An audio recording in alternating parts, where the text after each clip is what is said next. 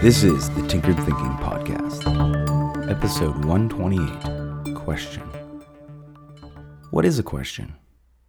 Culturally, at this point in time, it seems as though we think of questions as a sort of lock, where the answer is much like a key that unlocks the question, like an enigma, a puzzle, or a riddle. But does this sort of image really capture the essence of a question? We might think of the questions we ask others when we already know the answer, when we prompt people in certain directions of thought. In this way, we test people. We see if they can conceive of the key to the conundrum that we have placed before them. Perhaps we all know the strangely disappointing sense of surprise when we get a response that is equally valid, but not the answer we were planning on hearing. A question is not one half of the call and response, jigsaw puzzle, one key fits the lock idea that we tend to carry around. A question is an open-ended concept that creates forward momentum. Just think about the word for a moment. Question. Take the last 3 letters off the word, and what do you get? Quest. A true question creates a doorway, a portal to a kind of adventure. If only we have the courage to look at the unknown in this way, because questions are the first and only tool we have when it comes to the unknown.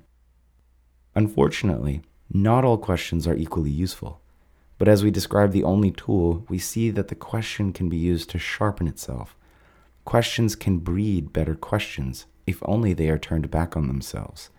Often we need only ask, is this the best question I can ask about this dilemma right now?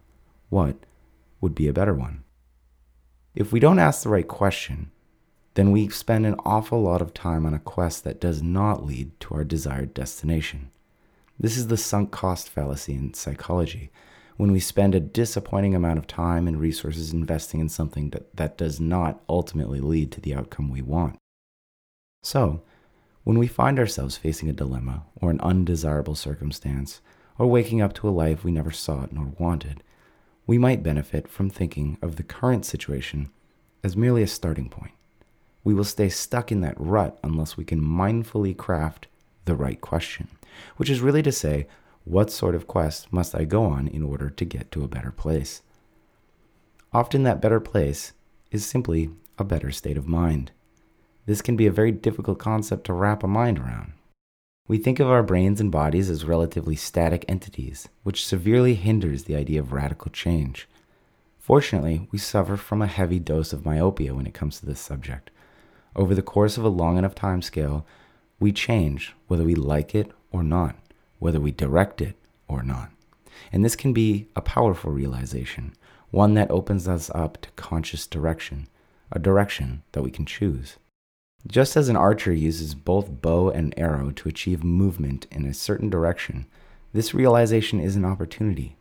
Just as there is always potential energy stored inside of a bow, if we can hunt around for the right question with the right destination in mind, then it becomes a simple matter of practicing our flawed execution and improving as we iterate in order to hit the mark and end up where we dream of going.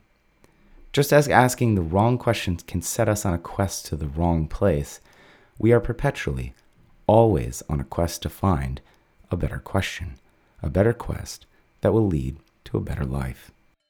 This episode references episode 30, The Only Tool, episode 124, Realization, and episode 121, Iterate. If you'd like to fully explore those references, please check out any of those episodes next. This is the Tinkered Thinking Podcast. Thank you for listening, and be sure to visit our website at tinkeredthinking.com. As always, and like everyone else, please subscribe. And if you'd like to support this work, please visit the support page. Any questions are always welcome, and until tomorrow, be careful about the context.